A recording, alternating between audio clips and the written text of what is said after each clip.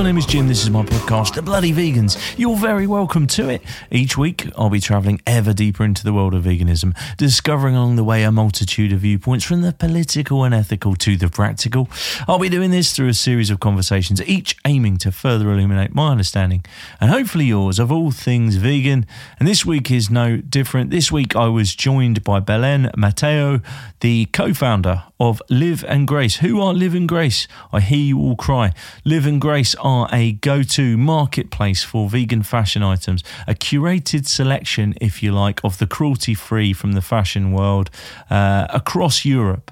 Their products are indeed sold across Europe. They've sourced meticulously across Europe. There are some wonderful things on there for the fashion conscious and those not fashion conscious indeed, those perhaps who just want to eliminate animal products, make their wardrobes cruelty free. All of that is an option there. I'm going to be chatting with Belen Matheu from Liv Grace in just a moment. Little bit of admin for you. So if you're an Apple Podcast listener, there is a little button on the Bloody Vegans podcast where you can subscribe to receive episodes early. In fact, if you're listening to this on September the 7th through to about, I don't know, September the 12th, 13th, then you are indeed an Apple Podcast subscriber. With that 99p a month, you are listening to this in advance of its release on Friday, the whatever it is, 15th, 16th, I think, of September, which is wonderful. So you can get all your episodes early. You also get some bonus stuff. For example, we've got Vegan Queen V live at the Vegan Kids Festival 2022. Her entire set is there, early access for subscribers. In fact, that may be never released outside of subscribers. So there you go. Head there. If you'd like to support the podcast in other ways, you can do. Head to thebloodyveganspodcast.co.uk, where you can pick up a range of merchandise from the Green Gazelles Rugby Club, the world's first vegan rugby club, as well as the podcast itself. I think that's about it. Those of you who are going to Reading Vegan Festival on September the 17th, I will see you there. I'm representing Green Gazelles. We've got a little stall there, which is lovely. Hopefully see some of you there. Outside of that, thank you for listening, as always. And here's the episode. Here is a conversation between me and Belen Matheu, the co-founder of Liv Grace.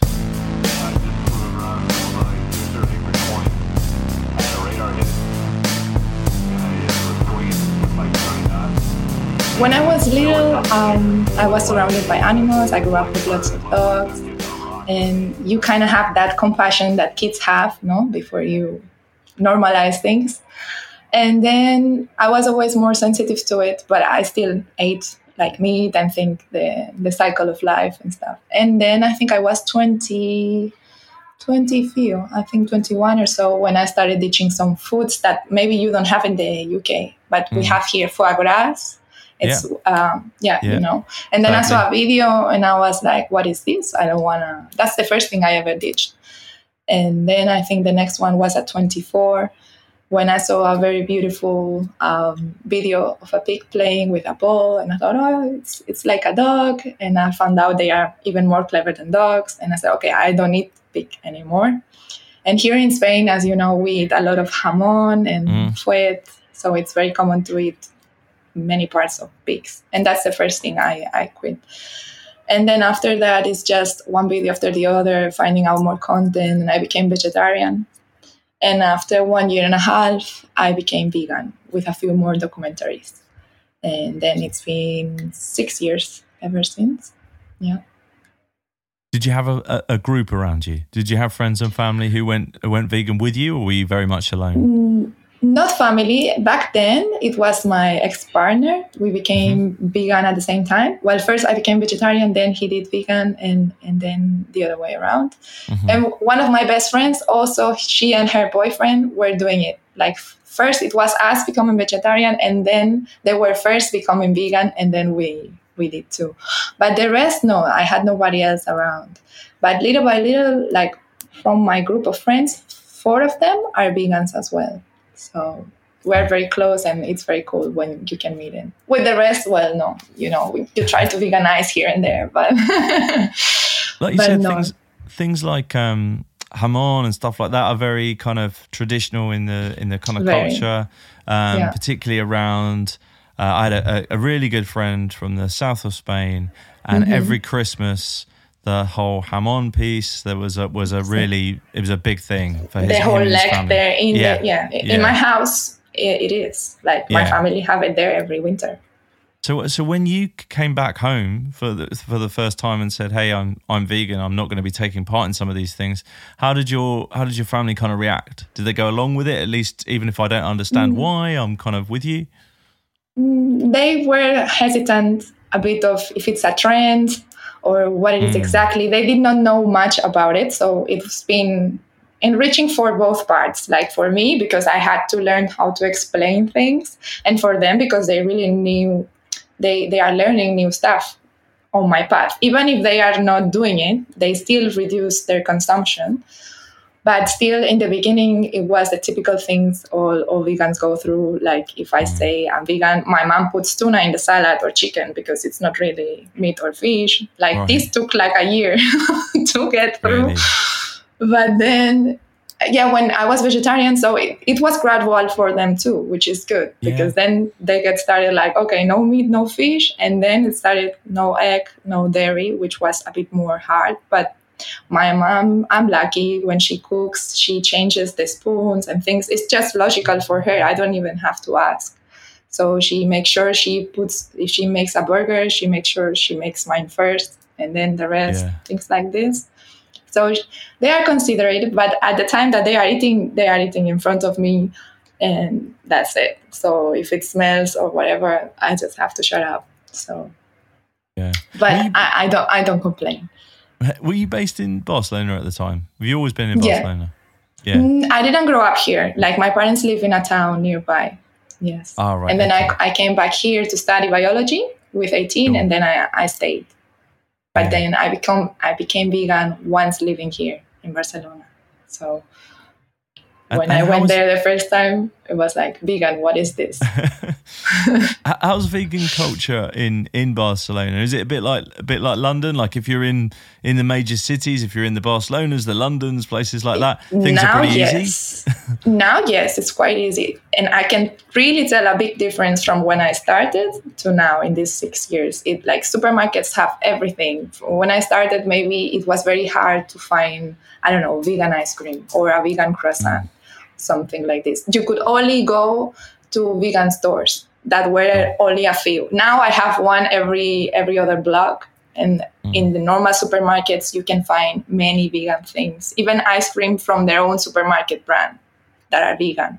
So it's really easy. And now also the price is almost the same. Like you cannot tell me now that if you buy Ben and Jerry's, it's going to cost you more if it's vegan. It's the same price. So, that's cool. Yeah, it improved a lot. Yeah, I'm very happy with it. Does it feel like the acceptance level, along with obviously like the increase in products, but the acceptance level of people being vegan is growing? It doesn't feel like you have to explain yourself as much, or do you think you still are in those conversations a lot? I have to explain anyway, because although I'm happy that the movement is growing, I feel the cause is not morality. It's other reasons, mainly environmentalist reasons, or I don't know, just because it's trendy and they see a business opportunity and then they open, But it's good still because it gives us more options. It's just that the fact that we cannot stop educating people. We must go on. It's a constant job. So there are always questions to answer. 100%. Yeah. When did fashion become a big part of your life? Was that kind of pre-vegan or afterwards you noticed that there was an opportunity there? Well, actually, for the business, it's a different thing. Like, I've been in fashion since I'm 4 years old. Like, I used to model when I was little, and then I quit. I finished my studies. Well, when I was 14, I went back to model again.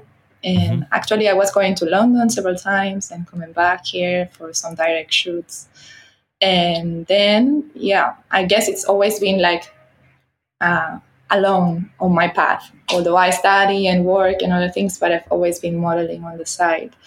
So it's been present there that I always, when I became vegan, for example, I had to start, I didn't feel like doing many jobs. I didn't want to do leather jackets or leather shoes or like brands for it. One thing I cannot control, if I go and shoot a commercial and there's a leather jacket there, I'm not promoting the jacket or the brand. So people cannot really tell if it's leather or not.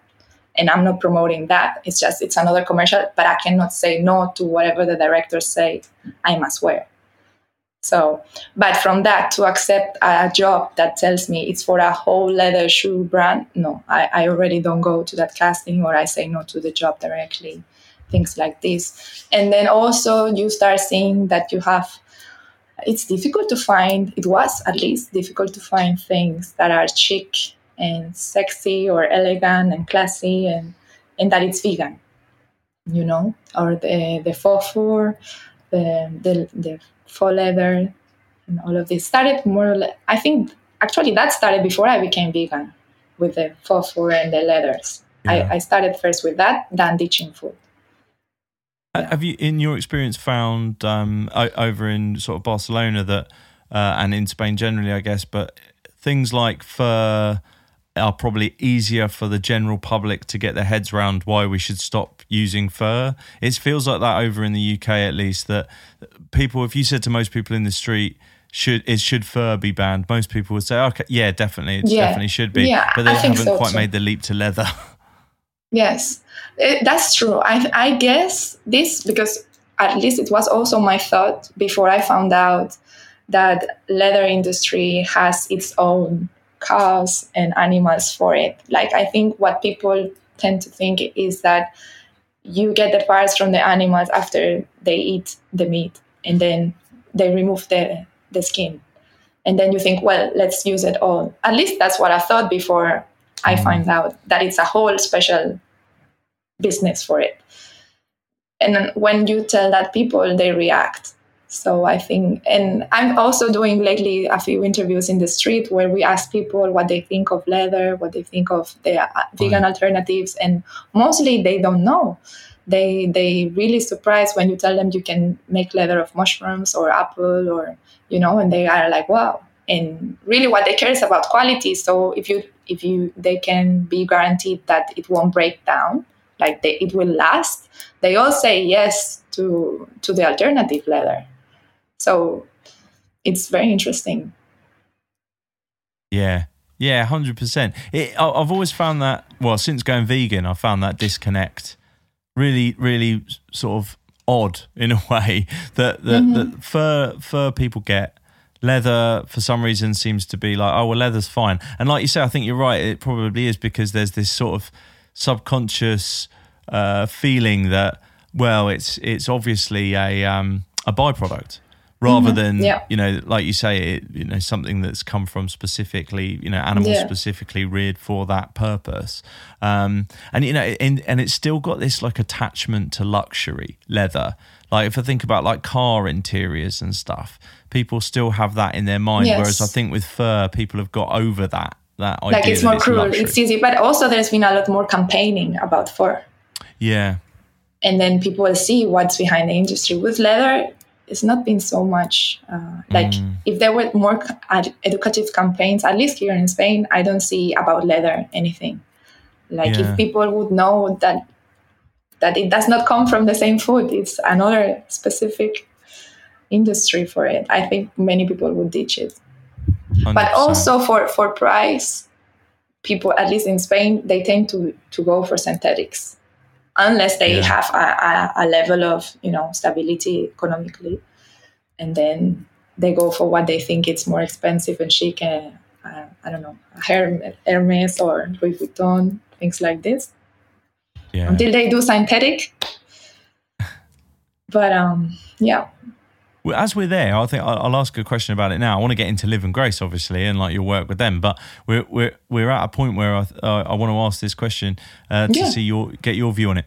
So I find it quite interesting at the moment that we still have this mindset that leather is luxury, and then obviously there's like the cheap sort of synthetic leather is kind of generally considered cheaper, and the fashion industry, or certain parts of the fashion industry, I'm thinking like Stella McCartney and so on, have made great strides in helping sort of re-educate that there is a quality version of vegan leather that still gives you that luxury feeling and so on and so forth. Is that kind of is that dripping into the kind of mindset from what you've seen over in Barcelona, Spain wider, in terms of the general psyche? Like, are people still associating leather with quality, synthetics with cheap, and is there still that kind of like battle, if you like, to get them to understand that there are quality versions of vegan leather? Yes, there is. Actually, it's common to think that it looks like plastic, and then that you, for example, with vegan leather jackets, oh no, but it makes you sweat because it's plastic and it's this, or the shoes. And then when they see really good quality alternative leather, and they touch it and they try on the shoes, like many sneakers now, or the bag, and people are shocked with the quality. And they ask how much will it last, or will it break? Like, they think that it's because it's synthetic, it will break, you know? Yeah. So I think it's totally related with durability, with quality. Yeah. 100%. 100%. Let's talk about Liv Grace. When did you get involved with Liv Grace? It all started in COVID, actually. I had a friend of mine was like, we must do something with veganism. He turned vegan after me. He's a businessman, Italian, like 40-something years old, very, like, you know, they take care of themselves. They dress nicely, very glamorous. And he became vegan like a few years ago. And he was telling me, I spend so much time Googling online for vegan shoes, like, because for work, he wears vegan leather shoes now, but before it was very hard for him to find. So I said, you're right. Always when I want to find something, it takes me hours of research. So then he said, why don't you, because he's not in social media and he knows I'm active in social media. So he was like, why don't you gather possible people that would want to be part of a project, and we make a think lab or something, and then we figure out some ideas that we can carry on. And it kind of started like this. I asked a bunch of people during 2020 to join us, to think of something. And many people say no. When the idea is more developed, then we can propose. And then only one stick to me with me. It's Vegan Barcelona. Giovanna is my colleague. She used to post a lot about vegan food here in Barcelona. And then she had another contact that is we are 3 women. And then she is like the base of the production. She actually, we already met before in a shoot for Sony once. And it was very funny how everything aligned, and we started a team. And then my friend, the one of the idea, found the investor, and then he funds the project. And and we started. It's been quite a year, and we launched in January the website. Yeah. And so, how would you describe it for folks who've not heard of Liv Grace? How would you describe what the business is? The brand is okay. Yeah, sure. It's a vegan platform that we create all the designers and brands that you can purchase. So basically, what we want is that people, vegan and non-vegan people, can afford and can find everything and trust the platform, that everything they're gonna find that it's vegan, you know. And there's everything is substituted, like animal products. So basically, if you want fur or leather items, that you're going to find the vegan version there, and it's cruelty-free. And we try that in all the best ways, sustainable also for the environment. And that people work in good conditions. So for all of that to happen, we interview each brand personally. We assess, so there's a work behind, and then that's why we say it's curated. And then, people can find that everything there. So we save all the research you gotta do, guys. Yes, you're taking all of the hard work out of it for people who want some vegan fashion in their lives. Yeah, I mean, we would already are doing it for us, when maybe not with so many brands, but already if I want to find something, I'm already spending hours trying to do the research. I want this dress or a vegan silk. Where do I find vegan silk that it's this? And then, or vegan shoes is the most searched topic at the moment. Right. Yeah. You touched upon it, but what's obviously you said like you interviewed them, but what's the kind of the process from end to end of finding a brand before they get kind of, they get approved, if you like, to be on your site? Mm-hmm. Yeah, so first we do at least when we started, we were doing like a list of brands we knew. I was in charge of doing the outreach. So I do the research of brands through Instagram, other platforms, whatever. And then I reach out to them. I contact them. We schedule a call. Then the whole team in the beginning, the three of us was in the interviews after if I was doing the interviews. And then I pass the contact once we see that we are aligning and that we want to work together and it works. Then I give the contact to them. Because they do more technical stuff for the website, the production of the company and everything. And then, we start to upload the products in our website. And that's basically it. Once we we agreed, we discussed everything, the three of us. We said, yes, we like the image of the brand, fits with our personality, fits with the brand, with image that we want to give, and the values align, of course, otherwise we already don't contact. But sometimes it's hard that they answer some questions. Not always they want to tell you all the materials or where do they come from exactly. Some brands, some designers are very open and it's really like, wow, they are so transparent. I really want to work with this brand. And other ones are a bit sneaky and you can tell maybe some part of the production comes, I don't know, from China or something. They don't want to say it, it will be fine. Just say it, and say that you want to work with it towards the future, like you want it to be more sustainable in the future and you're checking your waste, but just don't be sneaky about it, because it's very hard that it's 100% sustainable. It's a lot of greenwashing, so that's why the interviews are important to see how transparent the brands want to be with us. I was going to ask about that greenwashing kind of in the fashion industry generally. How difficult is it to sift through some of those kind of corporate sustainability reports and things that people write that ultimately don't mean much, but they sound good? How difficult is it to sift through all of that? It is. Especially, I think, when companies are very big. But most of our brands, the ones we work, are very small. They are maybe 1-2 people that work in the brand. They are small teams.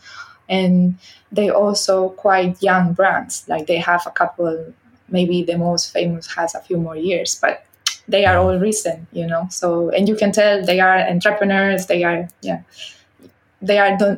doing greenwashing.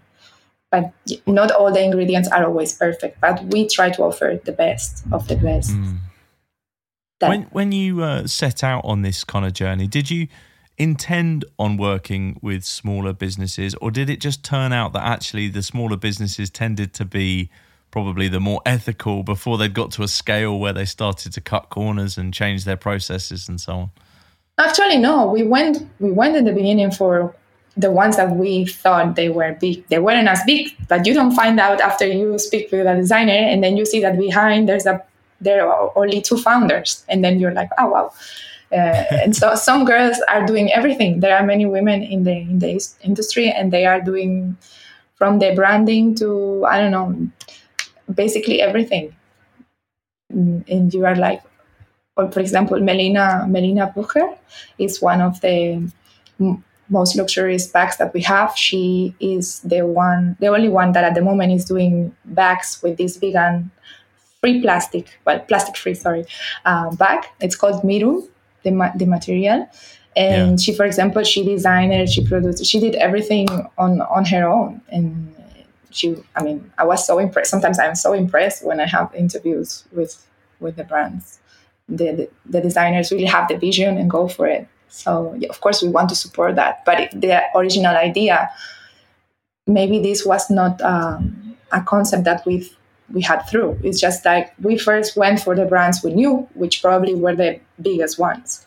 And then some want to work, some others not, because you're starting. So not everybody wants to work with a startup. And so in the end, the ones that can most benefit from this collaboration partnership are the smallest brands as well.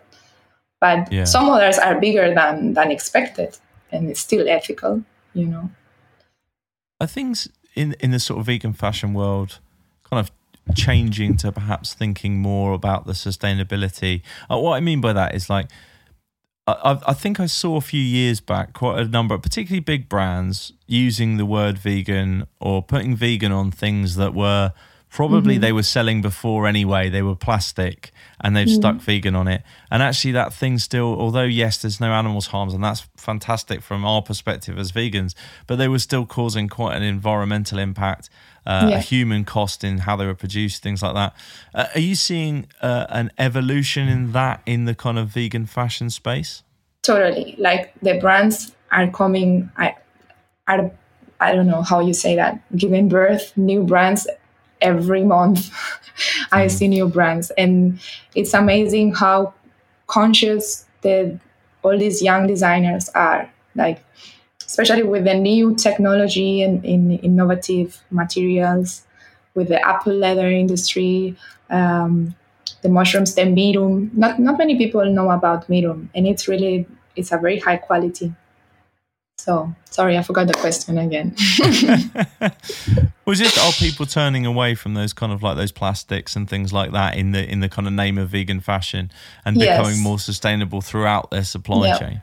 Yeah, at least you can see that if it's very hard that it's total plastic free. See, people need to understand that the fact that it's a vegan apple leather bag doesn't mean that there's no plastic in it. It's impossible that there are no plastics so far until now with the materials we discovered, because it's mixed in the process, with the leftovers of the apple leather or whatever. You need that mix with the polyurethane. But this polyurethane can come from different sources. It can come from China, or it can come from a more controlled local place, or it could be mixed with recycled plastic bottles, stuff like this, So it all depends on the source. There's still plastic, yes, but at least it's reused. There's recycled, So there are many ways to make it more sustainable. And until we have more materials that are plastic free, because they are. But also there's mislabeled with biodegradable. Like, sorry, but if it has polyurethane, if it has plastic in it, it cannot be just a part biodegradable and the other one not. It's like it's mixed together, so it will have to be not recycled. Like you cannot separate after the mix is done.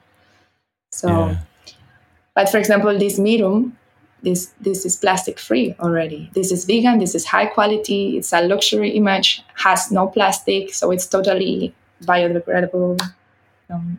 So it's really, really worth looking into all of this. And I think we will find the more they invest in research of these innovative materials, the more materials we will find that are animal friendly and environmental friendly, and also for the people. Do you find yourself in a space where you're kind of almost having to understand the technological side of fashion, perhaps more than you would have done before? No. I more than I would before, yes. But it's the more I dig in, it's like, how do they do this? It's like, like I try to read about it and understand the process, but it's so abstract in my mind. So in the end, okay, you just accept that they mix this with this, and this comes out, and this is biodegradable. This is not. That's it. Yeah. But it's like they do some marvels out there. I asked a question because, if we're used to kind of traditional fashion, if you like, so we're used to how, or at least in our mind, we're used to how we think leather's produced or silk's produced or these kind of things. In the wider culture, when I say we're used to, I mean the general public is probably comfortable with those topics. They probably don't even ask like how this is produced. But I guess in the position you're in, you're probably at least asking questions of how this is produced in a way that you would have never done before if you were a regular brand selling vegan, non-vegan product. Not even being vegan before I had this business. No, I never asked.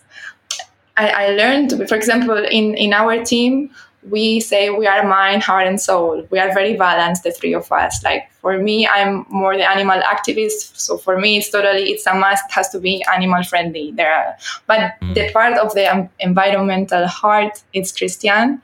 And she's the one that is the producer that I told you.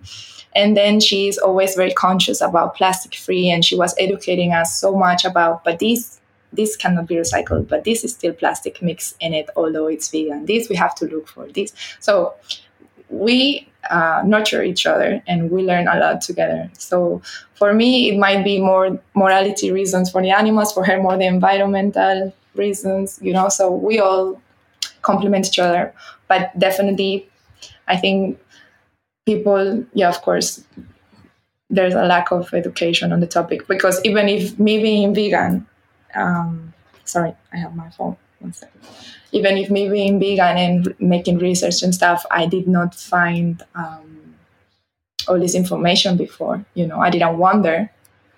But the fact that we're doing this together and making each other questions, that you go out of your comfort zone, what you're used to deal with, you wonder other things. Yeah. Now you're obviously deeply involved in this business and understanding, probably to a level that you've never had to before, understanding fashion and vegan fashion and so on and so forth. Has this changed the conversations you've had with some of your vegan friends who aren't involved in the business? Are you educating them in perhaps a different way than you used to? But it's funny, because the vegan ones are already quite conscious about everything. Like, if we discuss this, I have this, no. But the ones I see more change are my friends who are not vegan, because they start to care more on the fashion. Because, see, the way I see it is, people, it's easier for them doing changes in fashion than something that they do 3 times a day or 4 times a day, which is eating. That's a daily habit that is more costs more effort, if you want to say. Yeah. And deep in their minds, they can still justify it, because it's food, it's for survival. But fashion, they cannot do that. So if I'm proving that there are fashion things, because the normal excuse for young people is, but this looks old, but this looks ugly, or this looks too hippie, or this doesn't look glamorous enough. And that's the main reason why we came for this platform. We wanted to offer that option. So you can look good, you can look stylish, and it can be vegan, it can be sustainable. There's no excuse anymore. And that it's impactful, especially if you're not vegan. Because is there enough out there? Is there enough brands out there that you're finding? Have you been surprised at how many options there actually are? Yes, I've been very surprised. I didn't expect there would be so many, and there are many. Yeah. Especially when you follow one on Instagram and they appear 5 more suggested, and then you go and look into it and I see, oh, wow, this is made here. But of course, here comes the work of the research, because it says sustainable, but again, how sustainable, it is, where is it done? All of these things you have to check. Then in the beginning, we were very selectively creating. Are there particular hotspots, like in terms of like different locations around maybe Europe, where you're seeing more of these kind of businesses popping up than others, or is it quite spread? And are we seeing major cities as we'd expect? I think major cities, but mainly Germany. Like, the northern countries are more educated about it, and they are more able to spend the money in this type of fashion and slow fashion. They are more conscious about slow fashion that we are maybe more in the south or east of Europe. But I must say that many of the productions that I've seen are made in Spain or Portugal. So we do produce, we have the people working towards, so it's not like it's complete ignorance about it, but other brands are buying the manufacturer here. But does that tend to follow as well, that if companies are interested in being sustainable, being vegan, that they tend to try and produce in country as well, rather than kind of outsource to different parts of the world? We have some that are from Spain, but they also, maybe they sell also in the UK, or they have other partnerships through Europe. But mainly, I mean, as big markets for vegan fashion, of course, there's UK and US. That's undeniable, And then what we try to do is expand in Europe at the moment, because we have our colleague is German, so she knows the German market well, and we're trying there. But we have most of the sales are from the north, like Germany and Finland or Norway. Yeah. I guess a platform like yours is hugely beneficial to these smaller brands as well. I'm just thinking, if there's only one or two people in the business, they perhaps don't have the budget to be marketing themselves. Some of course they grew, and then you see that they are backed up for a more bigger team with customer service and everything. But you see the core and how they started 2 years ago. It was just one to two people, So, but yeah, of course it helps. That's why most of them, the answer that we have is very positive. Most of them are willing to call up and work with us because it's beneficial. It's mutual. So yeah, actually, I've been also surprised for that. Like, we have not gotten many no's. Of course, there are brands that say they are not interested, but still they leave a door open. Contact me next year. It's very soon, maybe next quarter. Like, they don't tell you completely no. Only a few have done that, and maybe they are big enough, or they don't need that partnership.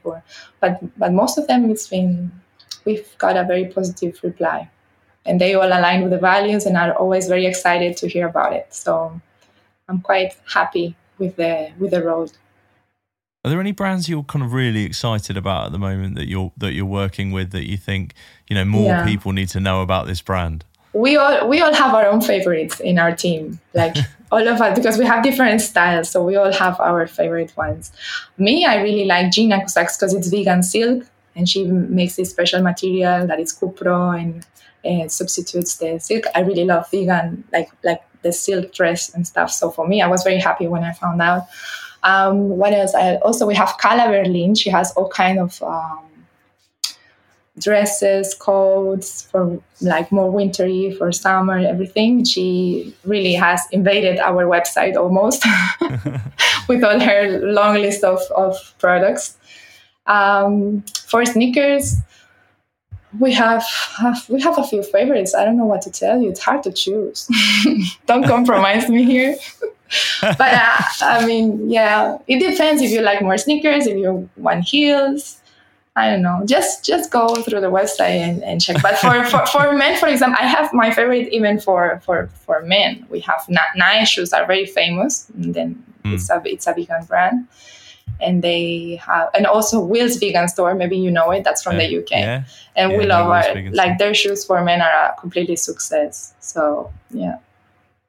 Yeah, and definitely like a unique one. I know Will's Vegan Stores, but quite a go-to in the UK, like for the sort of dress shoes and so on. They're awesome. So yeah, like it's good to see some familiar ones on there too. Yeah. Do you ship? Where do you ship? Do you ship around the world? Do you ship around Europe? Europe. So far we do Europe. And then hopefully when we can escalate, and we want to have more impact.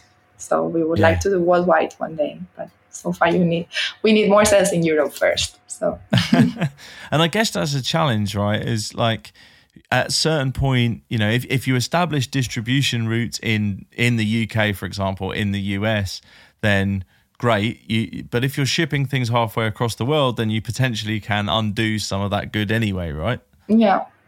And also with the returns, we have to establish policy, which also the brands we work with also care about it. Like, it's not that sustainable if you allow free returns, for example, because then customers get used to buy 2-3 pairs of whatever, the same size, and then just return it. Why are you going to allow that? No, I want you to be more conscious. You pick your size, and if not, well, you return it. But normally, most of the brands align with this.